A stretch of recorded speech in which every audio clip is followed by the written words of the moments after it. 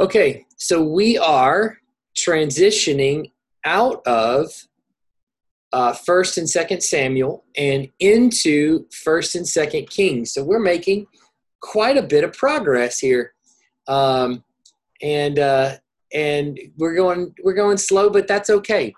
Um, so in this study, we've obviously seen a lot of David's life, and today we're going to see the end of David's life. Hopefully, if everything goes okay, we're going to make it to the end of David's life, and we're going to start walking through First Kings. First and Second Kings is a little bit different than the book of Samuel, and you'll notice that we've picked up on David's story in First Samuel right around chapter 15 or so. I don't remember the exact chapter, but I think it's right about chapter 15. And we picked up David's chapter and David's story, and that lasted all the way through Second Samuel, the very end of Second Samuel 24. So, a really long time that we've been looking at just David's story and all the interactions of David, inaugurating this kingdom that he's sort of building as God's king. Well, First and Second Kings is going to be considerably different because not only is the style of the writing a little bit different, but also the narrative itself is a little bit different. There's a few things that I want you to know just in terms of an introduction to First Kings that might be helpful for you to think through or understand. First, the book of Kings is prophetic literature. In that, it's not prophetic literature like Revelation or like Daniel or something like that, but it's prophetic literature in that it centers on Yahweh's prophets. So while it's called Kings, and it certainly is that, we're going to talk a lot about all the various kings of the kingdoms, starting with Solomon and going on through up to the exile.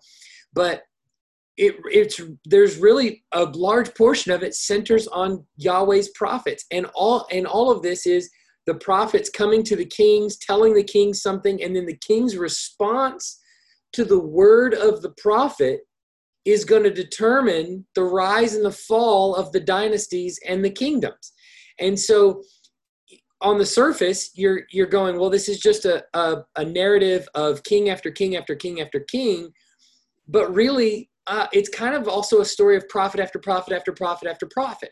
So we're going to see a large section of First Kings taken up with Elijah's story, Elijah's narrative.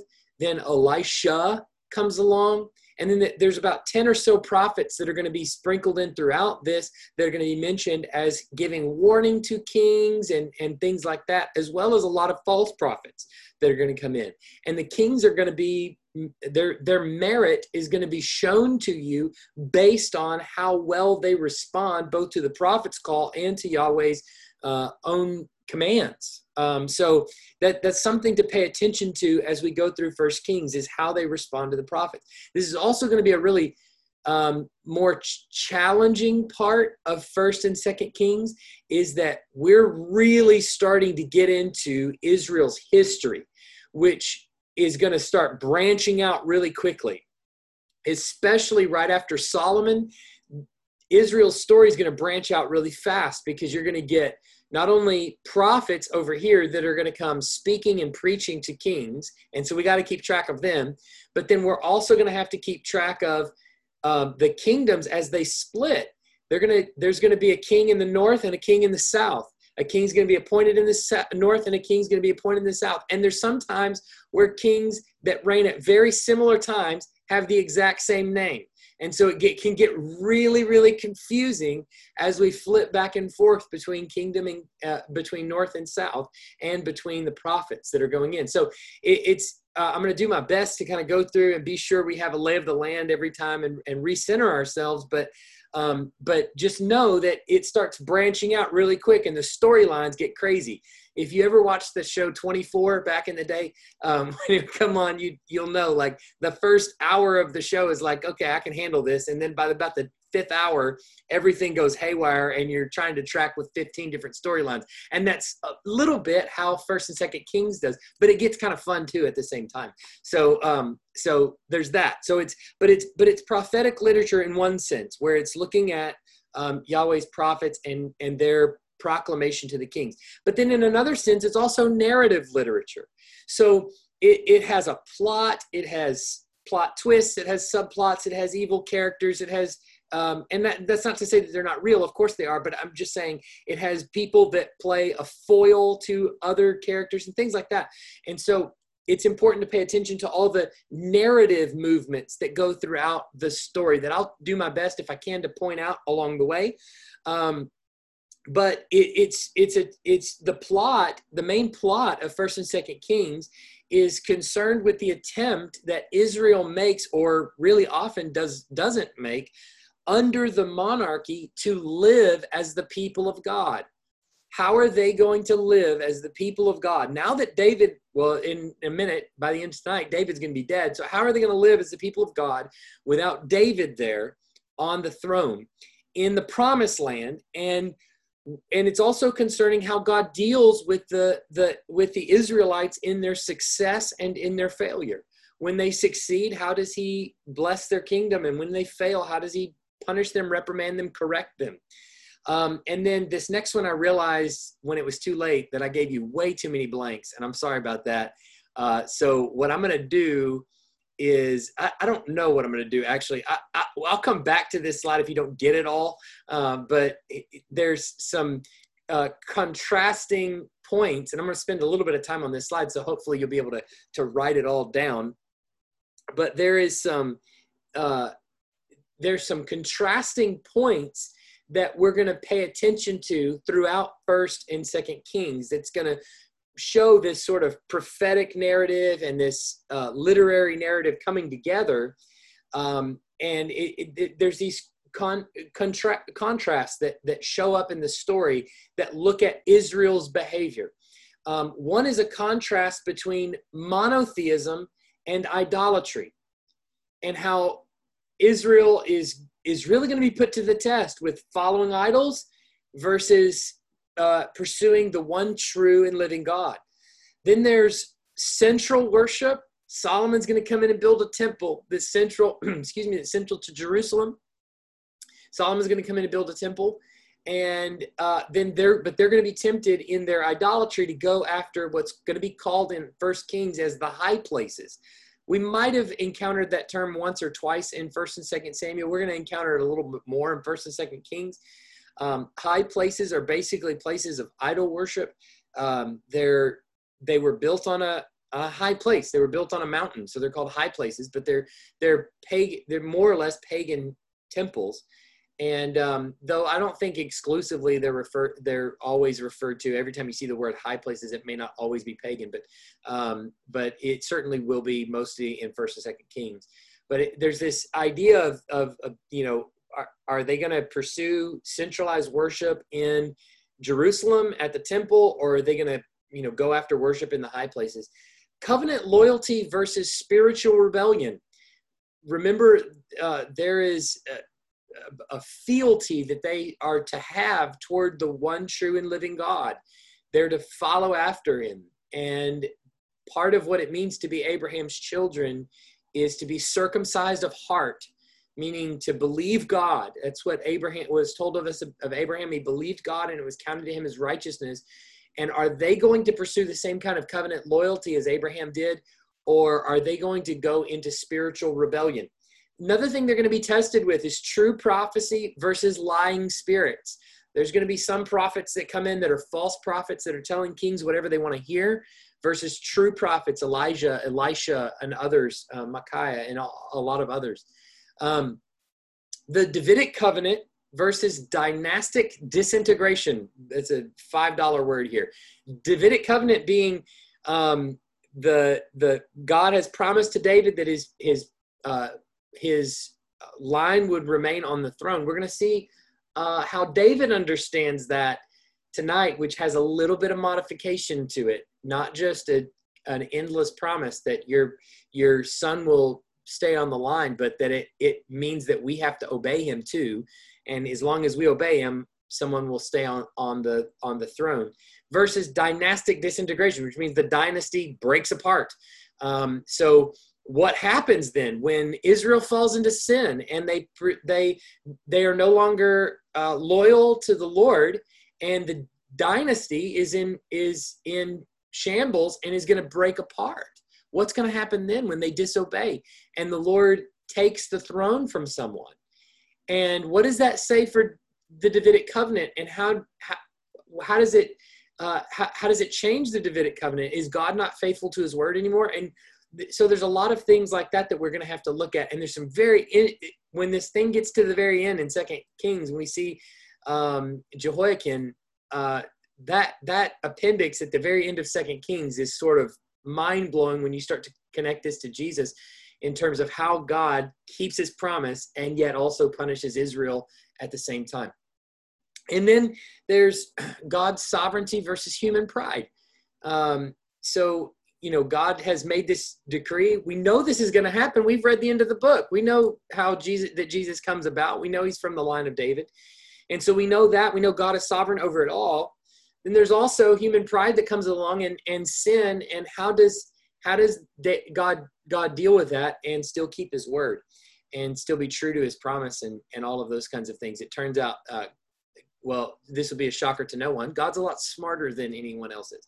And so seems like he can handle himself a little bit better. So as we go into the first two chapters of First Kings, we're going to see that the first two chapters of First Kings form this really important bridge between the careers of two significant Old Testament kings. You've got David's story that began in 1 Samuel, like 15-ish, all the way through 2 Samuel, and now comes to a close here in 1 Kings, while Solomon's story really begins here. And these chapters are going to give us that transition of power between the father David and the son. And the transition we're going to see is far from smooth, because Adonijah, who is Solomon's older brother, is going to attempt to take the throne for himself and succeed David, and going to snatch the throne away from Solomon. And Adonijah is the fourth son of David. The older three are dead.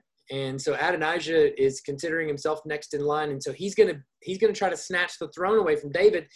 And Solomon is going to have to deal with him, and David's going to have to deal with this whole deal while he's also growing old. And so what is he going to do? But this, as it turns out, First Kings is really, we think, we don't know who wrote First Kings. We don't know who wrote First and Second Kings. Really, just one book called Kings. We don't really know who wrote it, though. Very ancient tradition is that Jeremiah wrote it. A lot of people will not say that now, and some people still stand on that. Most people would say, probably not. Most likely, even if it was Jeremiah, let's say, that like many of the books in the Old Testament, the vast majority of the storyline and the reports of the events were probably recorded by that ancient author. In this case, may have been Jeremiah or perhaps somebody else. And then later there were, some putting a little bit of it together, putting a little bit more skin on it before it became finalized. And so that's likely what happened in a lot of cases of a lot of Old Testament books, is the largest part of the story put together by a central figure, and then it finally edited and compiled all into one book later on. And so perhaps this was Jeremiah, but it probably was a different person than whoever wrote the Samuels. And because of writing style, because of a lot of different things, it's most likely a different person. And so what we see in First Kings is 2 Samuel ends with David. He's done. His kingdom's over. His throne, his reign's over. He's dying. And this is sort of the end of his story. And then First Kings feels the need. Let me fill you in on how this happened, how it all came about that he died, and how Solomon ended up taking over. And so I want to read now from First Kings 1:1 to 10. It says this: Now King David was old and advanced in years, And although they covered him with clothes, he could not get warm. Therefore his servants said to him, let a young woman be sought for my lord the king, and let her wait on the king and be in his service. Let her lie in your arms, that my lord the king may be warm. So they sought for a beautiful young woman throughout all the territory of Israel, and found Abishag the Shunammite, and brought her to the king. The young woman was very beautiful, and she was of service to the king and attended to him, but the king knew her not. Now Adonijah, the son of Haggith, exalted himself, saying, I will be king. And he prepared for himself chariots and horsemen and 50 men to run before him. His father had never at any time displeased him by asking, why have you done thus and so? He was also a very handsome man, and he was born next after Absalom. He conferred with Joab, the son of Zeruiah, and with Abiathar, the high priest. And they followed Adonijah and helped him. But Zadok, the priest, and Benaiah, the son of Jehoiada, and Nathan, the prophet, and Shimei and Ray, and David's mighty men were not with Adonijah. Adonijah sacrificed sheep, oxen, and fattened cattle by the serpent's stone, which is beside En Rogel. And he invited all his brothers, the king's sons, and all the royal officials of Judah. But he did not invite Nathan the prophet, or Benaiah, or the mighty men, or Solomon, his brother. All right. Now, there's certainly a couple of weird things in there, but actually we're going to find out these things are there on purpose. And some of them we won't find out till next week. You notice it says at the very end of 4, the young woman was beautiful, and she was of service to the king and attended to him, but the king knew her not. And that sounds like sort of just a weird line to kind of throw in there at the end, but it actually is kind of important for what Adonijah is going to try to do tomorrow, next week. We'll see. And so just kind of hang on to that, put that in your mind. But there's this question in chapter 1 and 2. Oh, wait, let me go back. Where am I at? Did I not include this here? Chapters 1 and 2, let me see here. Yeah, there it is.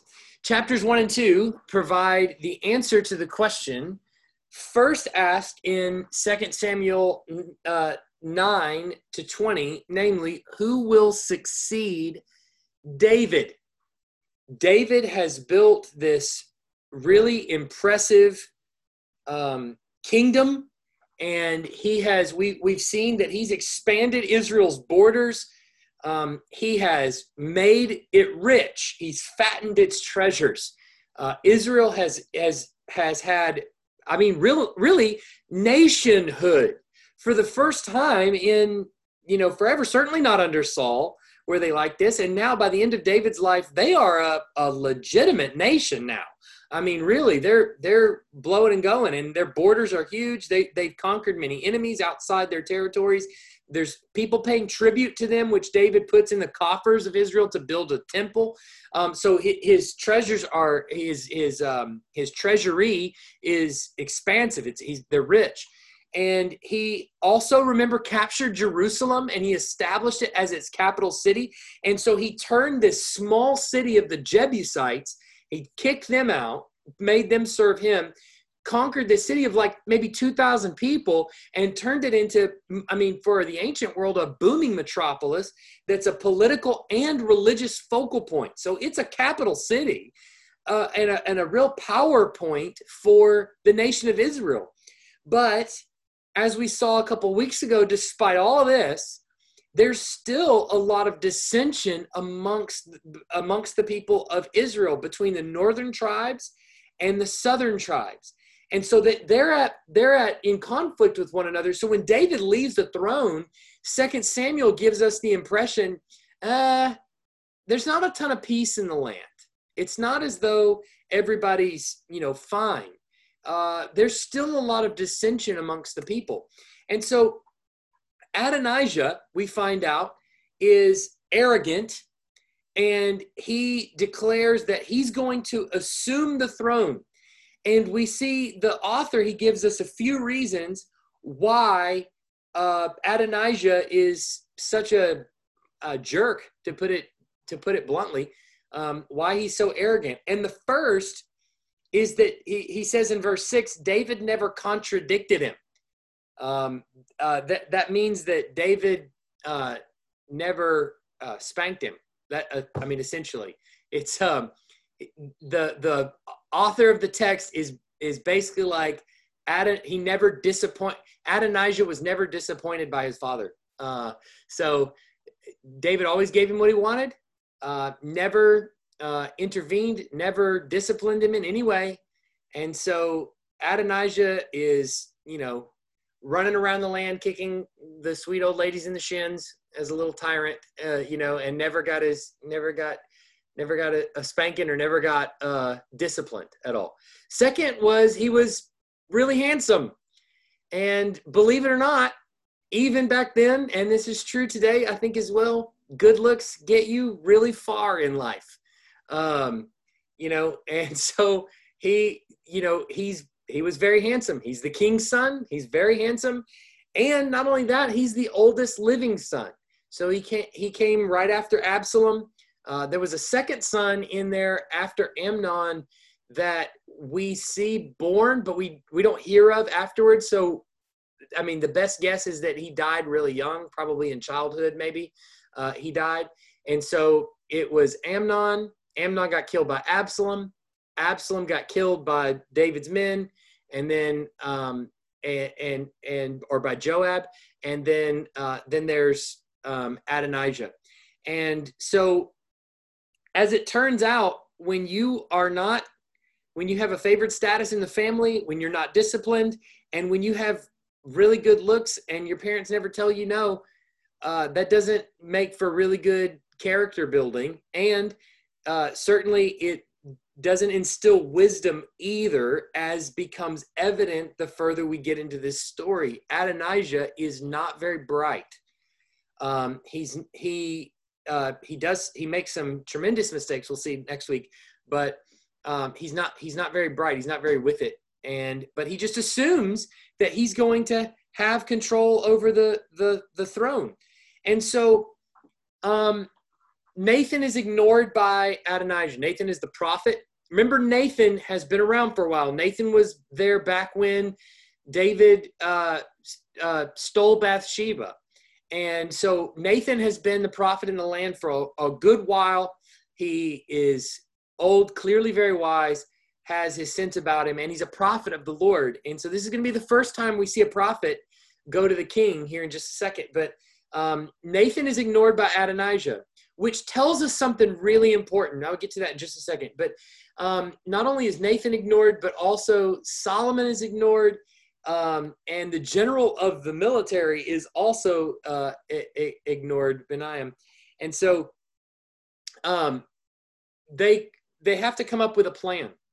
And so Nathan goes to Bathsheba and incorporates Solomon in this plan, but goes to Bathsheba and knows that if they're going to develop this plan, then she's going to be key to it. And so he unfolds this plan to Bathsheba first. The first part of this plan is that Bathsheba is going to go in to David's chambers and remind David that he promised the throne to Solomon.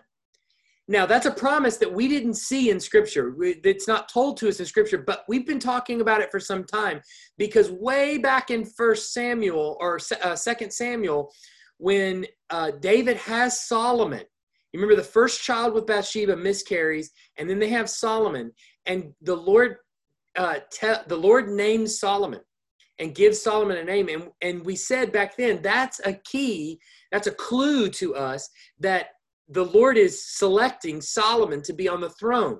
And so the implication there is that then David, who knew that, also selected Solomon. Well, here he makes it evident, or the author makes it evident, that Bathsheba knows that there was a promise at some point that David made to her, or maybe even to Solomon, that he was going to sit on the throne. And so Nathan goes to Bathsheba and says, look, here's the plan. You're going to go in first to David's chambers, and you're going to tell him, you're just going to remind him, remember, you made a promise to Solomon that he was going to sit on the throne. And then second, Nathan is going to walk in after that and going to tell David the news that someone else is trying to sit on the throne. Hey, didn't you promise the throne to Solomon? So he's going to confirm what Bathsheba tells to David. Now, think about that for just a second. This is an example of being wise as a serpent and innocent as a dove. Jesus uses that phrase for his disciples later on. What Nathan is doing is not manipulative, and it's not sinful really in any way, but it is designed to present a powerful argument. How? Well, one, by overwhelming David with the negative news. The news is the same. Bathsheba's going to tell him the same thing Nathan's going to tell him. The news is the same, but you need to hear it from two different sources. When you start hearing things from multiple people, when you start hearing the same thing from multiple people, it feels like everybody's talking about this, doesn't it? And so you can kind of sense the implication from Nathan as they go in is we're gonna overwhelm him with the negative news and give him the feeling that, yeah, everybody is concerned about this, because everybody should be concerned about it whether they are or not. And then we're going to remind him, wait a second. I seem to recall you appointed somebody. Was it Adonijah? I don't feel like it was Adonijah. I think it was Solomon, wasn't it? And so they're gonna present this to David so that he actually does something about it. It motivates him to action. And so they're gonna make this move. So I want to read this in 1 Kings chapter 1, 11 to 27, a little bit of longer section. Then Nathan said to Bathsheba, the mother of Solomon, have you not heard that Adonijah, the son of Haggith, has become king, and David, our Lord, does not know it? Now, therefore, come, let me give you advice, that you may save your own life and the life of your son Solomon. Go in at once to King David and say to him, did you not, my lord the king, swear to your servant, saying, Solomon your son shall reign after me, and he shall sit on my throne? Why then is Adonijah king? Then while you are speaking to the king, I also will come in after you and confirm your words. So Bathsheba went to the king in his chamber. Now the king was very old, and Abishag the Shunammite was attending to the king. Bathsheba bowed and paid homage to the king, and the king said, what do you desire? She said to him, my lord, you swore to your servant by the Lord your God, saying, Solomon your son shall reign after me, and he shall sit on my throne. And now behold, Adonijah is king, although you, my lord the king, do not know it. He has sacrificed oxen, fattened cattle, and sheep in abundance, and has invited all the sons of the king, Abiathar the priest, and Joab the commander of the army. But Solomon your servant, he has not invited. And now, my lord, the king, the eyes of all Israel are on you to tell them who shall sit on the throne of my lord the king after him. Otherwise, it will come to pass when my lord the king sleeps with his fathers, that I and my son Solomon will be counted offenders. While she was still speaking with the king, Nathan the prophet came in, and they told the king, here is Nathan the prophet.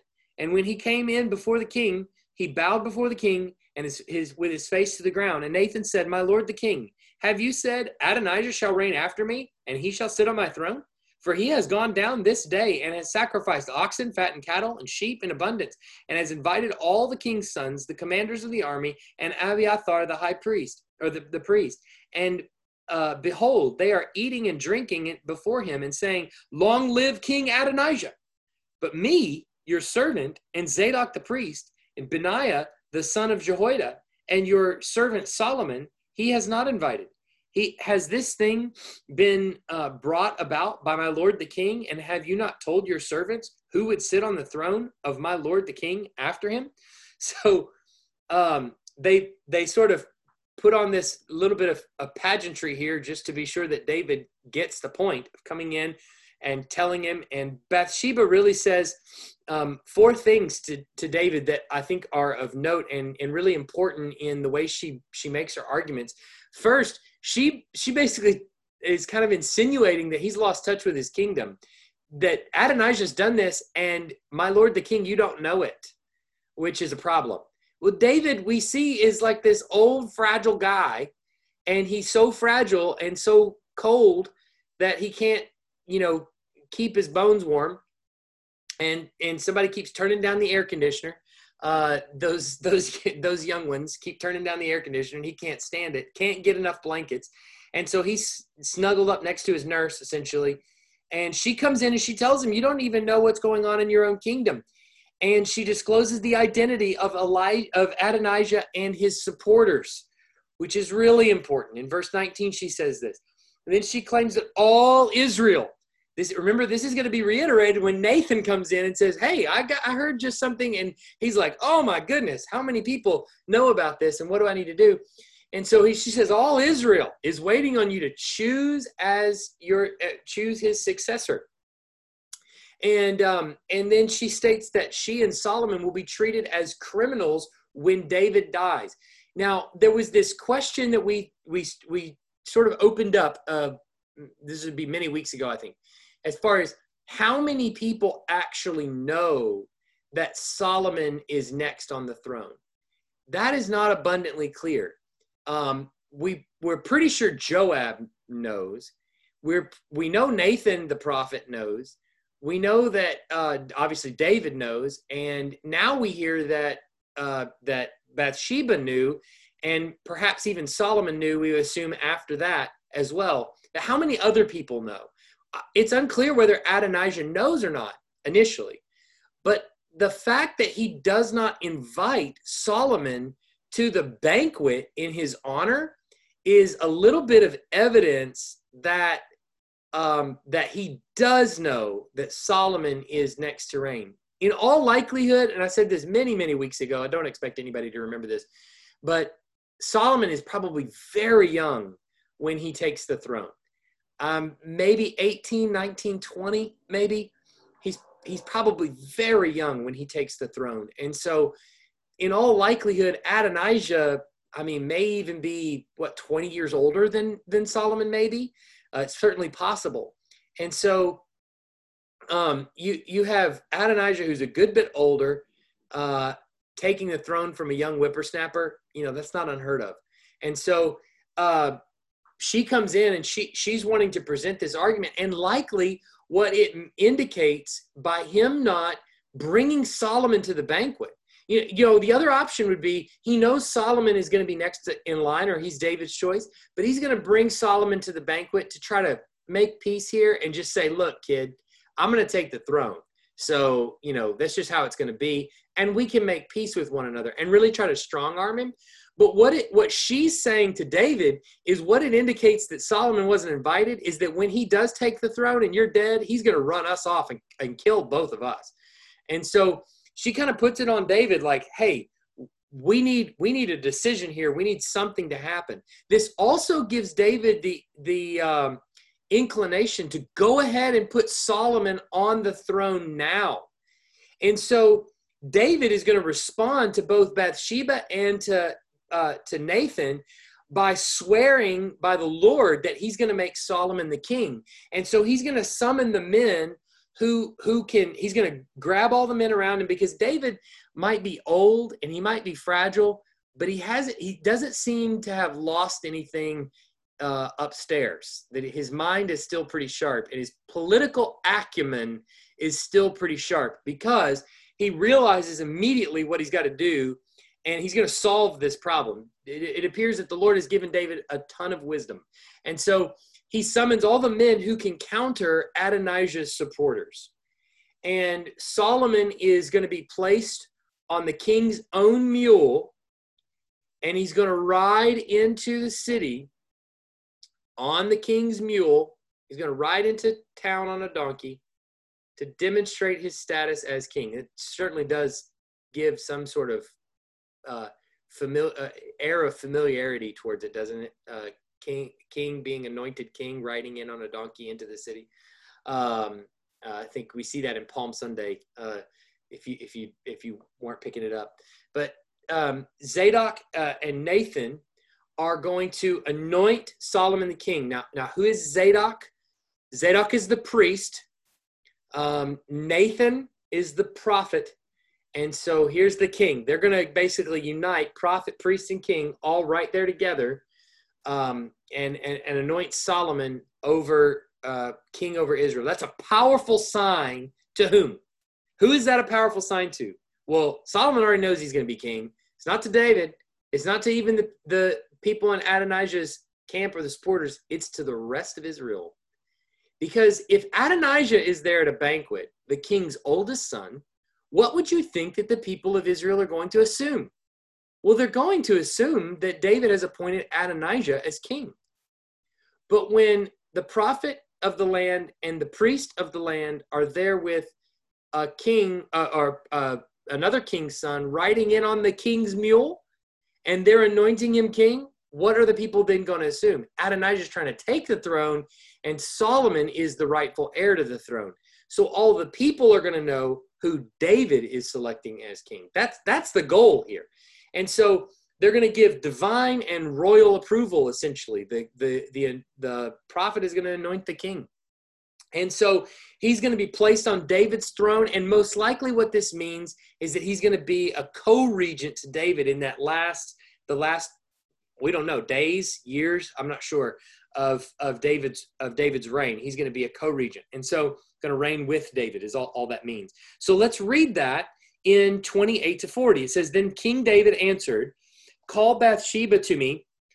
So she came into the king's presence and stood before the king. And the king swore, saying, as the Lord lives, who has redeemed my soul out of every adversity, as I swore to you by the Lord, the God of Israel, saying, Solomon your son shall reign after me, and he shall sit on my throne in my place. Even so I will do this day.' Then Bathsheba bowed with her face to the ground and paid homage to the king and said, 'May my Lord King David live forever.' King David said, 'Call to me Zadok the priest, Nathan the prophet, and Benaiah the son of Jehoiada.'" Benaiah is going to be the head of the military, so that's another powerful sign. So they came before the king, and the king said to them, "Take with you the servants of your Lord, and have Solomon my son ride on my own mule, and bring him down to Gihon. And let Zadok the priest and Nathan the prophet there anoint him king over Israel. Then blow the trumpet and say, Long live King Solomon. And you shall then come up after him, and he shall come and sit on my throne, and he shall be king in my place. And I have appointed him to be ruler over Israel and over Judah." And Benaiah, the son of Jehoiada, answered the king, "Amen. May the Lord, the God of my Lord the king, say so. As the Lord has been with my Lord the king, even so may he be with Solomon, and make his throne greater than the throne of my Lord King David." So how far are we going? To 40? Is that what it said? I'm having trouble hearing you. I'm sorry, my watch is going off. So Zadok the priest, Nathan the prophet, and Benaiah the son of Jehoiada, and the Cherethites and Pelethites went down and had Solomon ride on King David's mule and brought him to Gihon. There Zadok the priest took the horn of oil from the tent and anointed Solomon. Then they blew the trumpet, and the people said, "Long live King Solomon." And the people went up after him, playing on pipes and rejoicing with great joy, so that all the earth was split by their noise. All right. So a thing that you should notice about this is the first time this has ever happened. Israel's never gotten a king this way before. Remember, before it would be like with David, Samuel went and anointed David in secret. But what is this? This is a king handing the throne off to his son. So David was identified before Samuel identified David as God's chosen one. And then both David and Saul had to prove themselves trustworthy in the eyes of the people, and in order to rule all 12 tribes, which Saul really didn't do very well, and David did. And so they had to rule all 12 tribes. But here Solomon is given a throne over all 12 tribes immediately, and all the people see the anointing right there in front of them. And what is this? This is affirmation of the beginning of the Davidic dynasty. David's son is taking the throne. It's as if God is already beginning to fulfill his promise to David that he made some chapters ago. And this royal lineage, we're going to see, is eventually going to produce the Christ. So God has already begun to keep his promise to David. Now, so they're finishing. So there's this loud uproar. Solomon is anointed king. And the author even says the earth split with the noise. It was so loud. And so Solomon is anointed. The people are celebrating. It's very loud. Now, who do you think is going to hear this uproar?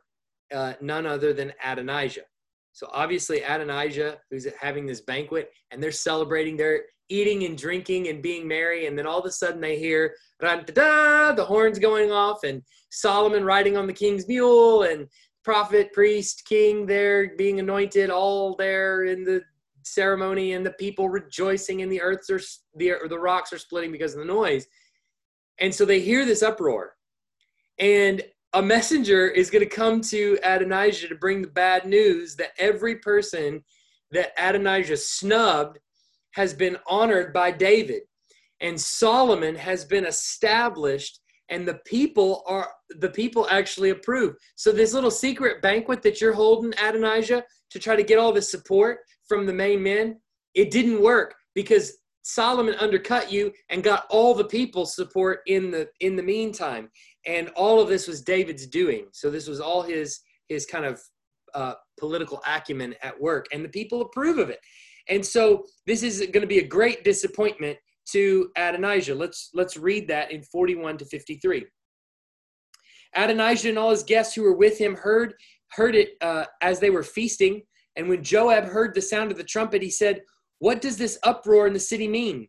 While he was speaking, behold, Jonathan, the son of Abiathar, the priest, came, and Adonijah said, "Come in, for you are a worthy man, and bring good news."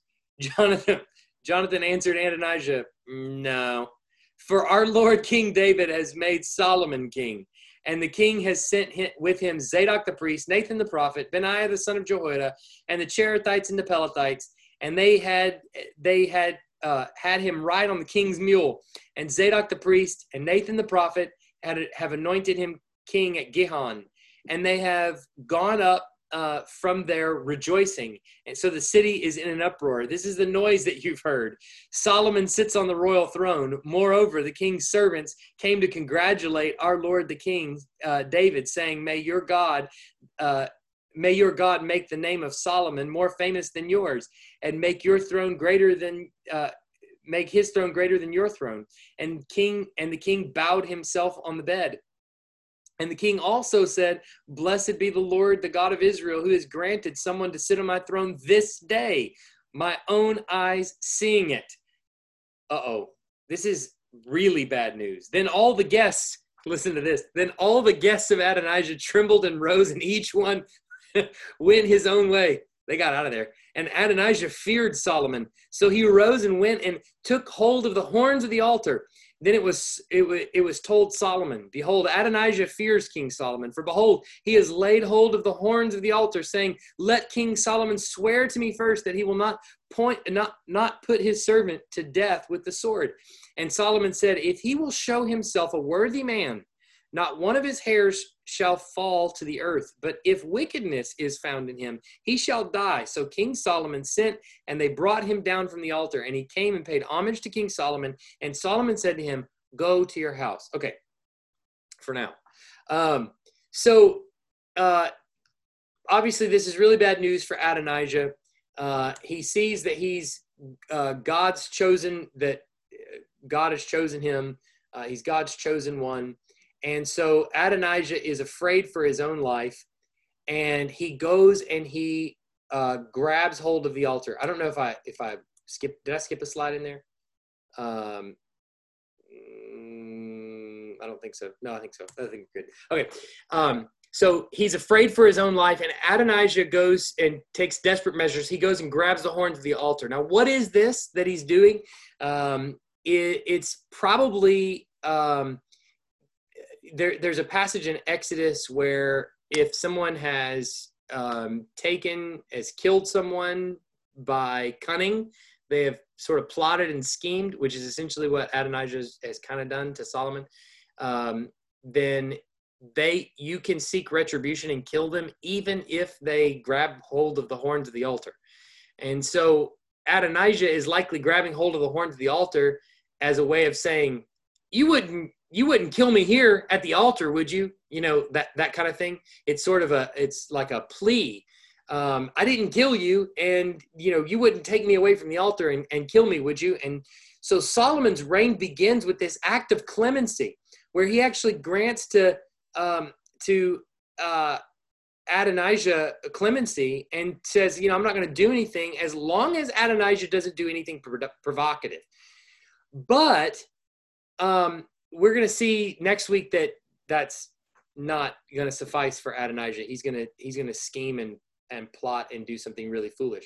But Solomon's reign begins with this act of clemency, where he grants mercy to his enemy, which is great. This is a good step forward for the kingdom of God. We're happy about this. This is good news. But then David, so we move into 1 Kings chapter 2, and this is right at the very end of David's life. David gives some parting words to Solomon to be obedient to God, and David even tells him that there's two vital benefits to Solomon's obedience. First is that he will prosper, and second, that his obedience will ensure God's ongoing pleasure for David's family. Well, I thought the promise to David was a never-ending promise, that God was never going to renege on that promise. So how is it that that there's a contingency to the Davidic covenant? It didn't seem like there was a contingency to the Davidic covenant back in 2 Samuel, right? It seemed like it was an everlasting covenant. David, you don't have to do anything. I'm just going to do this. David doesn't see it that way. He sees it as necessary obedience. In fact, what we're going to see by the end of this book, and I'll go ahead and tell you now because you'll forget by then, is that in fact, they do disobey. Solomon does leave the Lord and does follow after idols. And you know what the Lord does? He does go around Solomon's son. In fact, he tells Solomon's son, look, it's not you. And I'm gonna go around it. What God actually does in Jesus is he preserves the line to Jesus by going around Solomon's kids. And you see that in Mary's line. You see that. So we'll cover that as we get later on. But you see that Jesus is actually sitting on the throne because he is in dynastic succession from Solomon's kids. True enough. But they're not on a throne anymore. There's no throne in Israel after Rehoboam. They leave and they go into exile, and there's never a king really in Israel after that point anymore. And so Jesus is actually born he's adopted into Joseph's family, and Joseph's of the Davidic dynasty that we're looking at here in 1 Kings. But Mary, who is blood relative to Jesus, is actually a different line going back to David. So God's actually worked around Solomon's kids because of their unfaithfulness, and yet still kept his word to David. So we're going to see that much later on. God is very crafty with the way he does things. He's smarter than anyone on the planet. So there you go. So David's political advice, he then also gives him this charge to eliminate Joab, to kill Joab, because Joab has gone after Adonijah and supported him in spite of the fact that he knows that Solomon's going to be next on the throne. And Joab has also, what David says, is killed two people innocently, and he remembers that. And Joab needs to die. But David's too old to do anything about it, so Solomon, you're going to have to kill him. David also says that he swore to Shimei that he was going to protect him and he was going to protect his family. And so don't do anything to him unless he does something bad, which we're going to see he actually does. And so what we're going to see is that he encourages Solomon to find a way to kill Shimei, Why? Because Shimei was the one that, as David is walking out of town, he curses David and tells him that Saul was supposed to be on the throne. And so what this tells us is that anti-David sentiments are not going to be tolerated in the kingdom. They're not going to. This is this is both and. It seems like the biblical author is kind of helping us see that God's man is on the throne. God has chosen David. This is not merely a human choice, but it's God's sovereign choice. And you don't have a right to speak against it, because speaking against David is speaking against God. Not that David is God, but it's speaking against God's choice in putting David on the throne. And so David is gonna tell Solomon to do that. I'll leave it for you to read 1 Kings 2, 1-12. I want to just open for any questions that remain. I've summarized the content of 2, 1-12. You can read it in your time after this. Yeah, a quick question. I missed this, 2 slides back. Okay. On the notes where Solomon begins his reign with an act of clemency, promising Adonijah will not suffer retribution as long as he does what? Nothing provocative. Nothing provocative. All right, thanks. Mm-hmm. And so where's this Shimei guy? He'll show up next week. Huh? He'll show up next week. But where's he at right now? Because he's not with Adonijah. I can't get his name right. But he's not with him, right? Because he didn't. In the first passage we read, he didn't go with him. No, he's not listed. Mm-mm. So we don't know. We don't. As of this moment in the narrative, we don't know where he is. But he'll show up next week, and Solomon is going to basically be. Solomon's told by David, you need to find a way to knock him off, and he will. And so Solomon's basically going to put him under house arrest, and basically tell him, if you leave house arrest, I'll kill you. And he's going to leave house arrest. So there you go. The first quarantine. Who, Shimei or Joab? Shimei. Yeah, Joab's kind of under. Joab's going to be chased down. So we'll cover the story next week. But Shimei's placed under house arrest. So who gave the advice to eliminate Joab? David. To Solomon. Yes. He does that in 2, 1-12. So he brings Solomon close and basically tells him, in 10-12, he sleeps with his fathers. He dies. But in right there in 5, 2, 5 and following, he actually tells him in I guess it's 5 and 6 that Joab killed Abner, the son of Ner, in 5, and Amasa, the son of Jether. And then, so he tells him in verse 6, act therefore according to your wisdom, but don't let his gray head go down to Sheol in peace. So, which is a great way of putting it. And then he actually throws in Barzillai, who fed him out in the wilderness. I don't know if you remember him. He took him food out in the wilderness. And so he tells him, don't touch him, bring him into your table, feed him. He's a good guy. He took care of me, honor him. But then he moves on and he says in verse 8, Shimei, the son of Gera, the Benjaminite, he cursed me when I was, going out to Mahanaim. He came to me in the Jordan and I said I wouldn't put him to death by the sword. So, but I didn't say you wouldn't. So don't let his head go down, go down to Sheol in peace.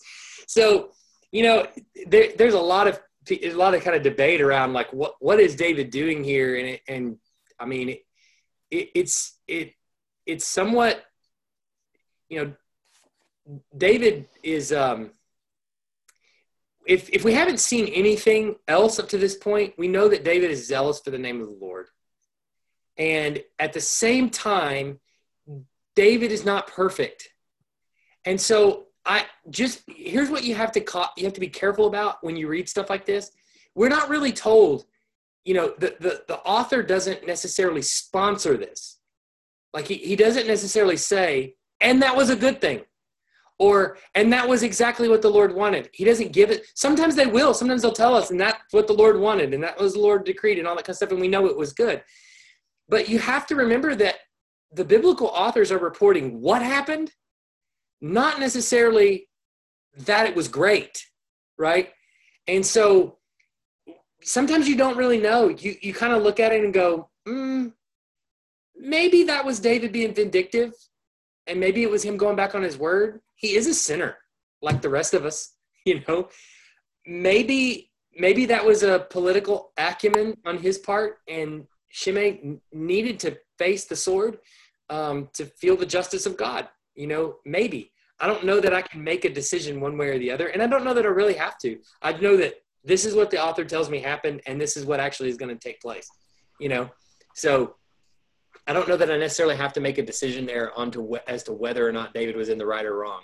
It is what happened, I just see it as David protecting his son. Yeah. I mean, he didn't want these guys coming up and stabbing him in the back, so to speak, no doubt.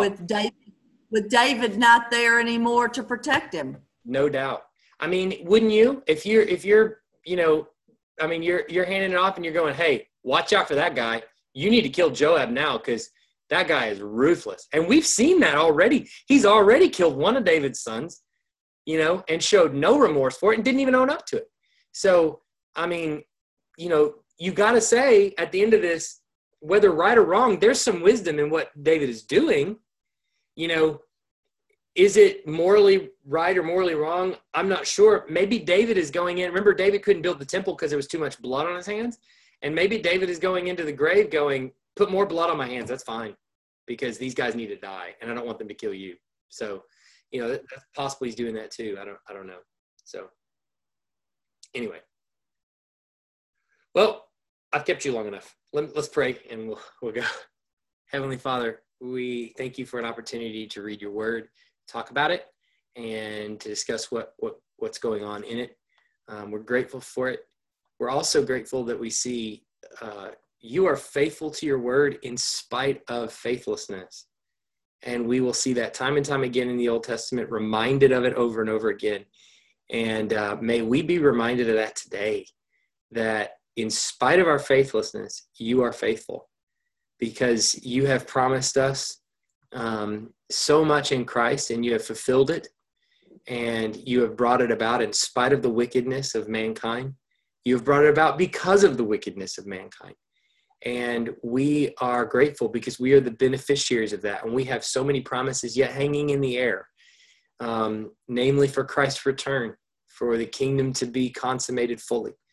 And we anticipate your fulfillment of those promises because we know that you are true to your word. Time after time, we've seen that in our own lives. We've seen that in your word, bear that out, that you've always been faithful to your people and that we have no reason not to trust you. And so whether we're looking forward to Christ's return or perhaps we're struggling in the meantime, going through whatever it is that we're going through, the various trials and tribulations that go on in our lives, we can be assured that you are faithful to your word always, that we have no reason not to trust you. And so we pray that you would give us the heart of courage to continue to look to you and continue to trust you with everything that you have not only promised, but everything that you are to us in our lives. And that we would find solace there, waiting on you to act and continuing to find comfort in your word. We pray all these things in Jesus' name. Amen. All right.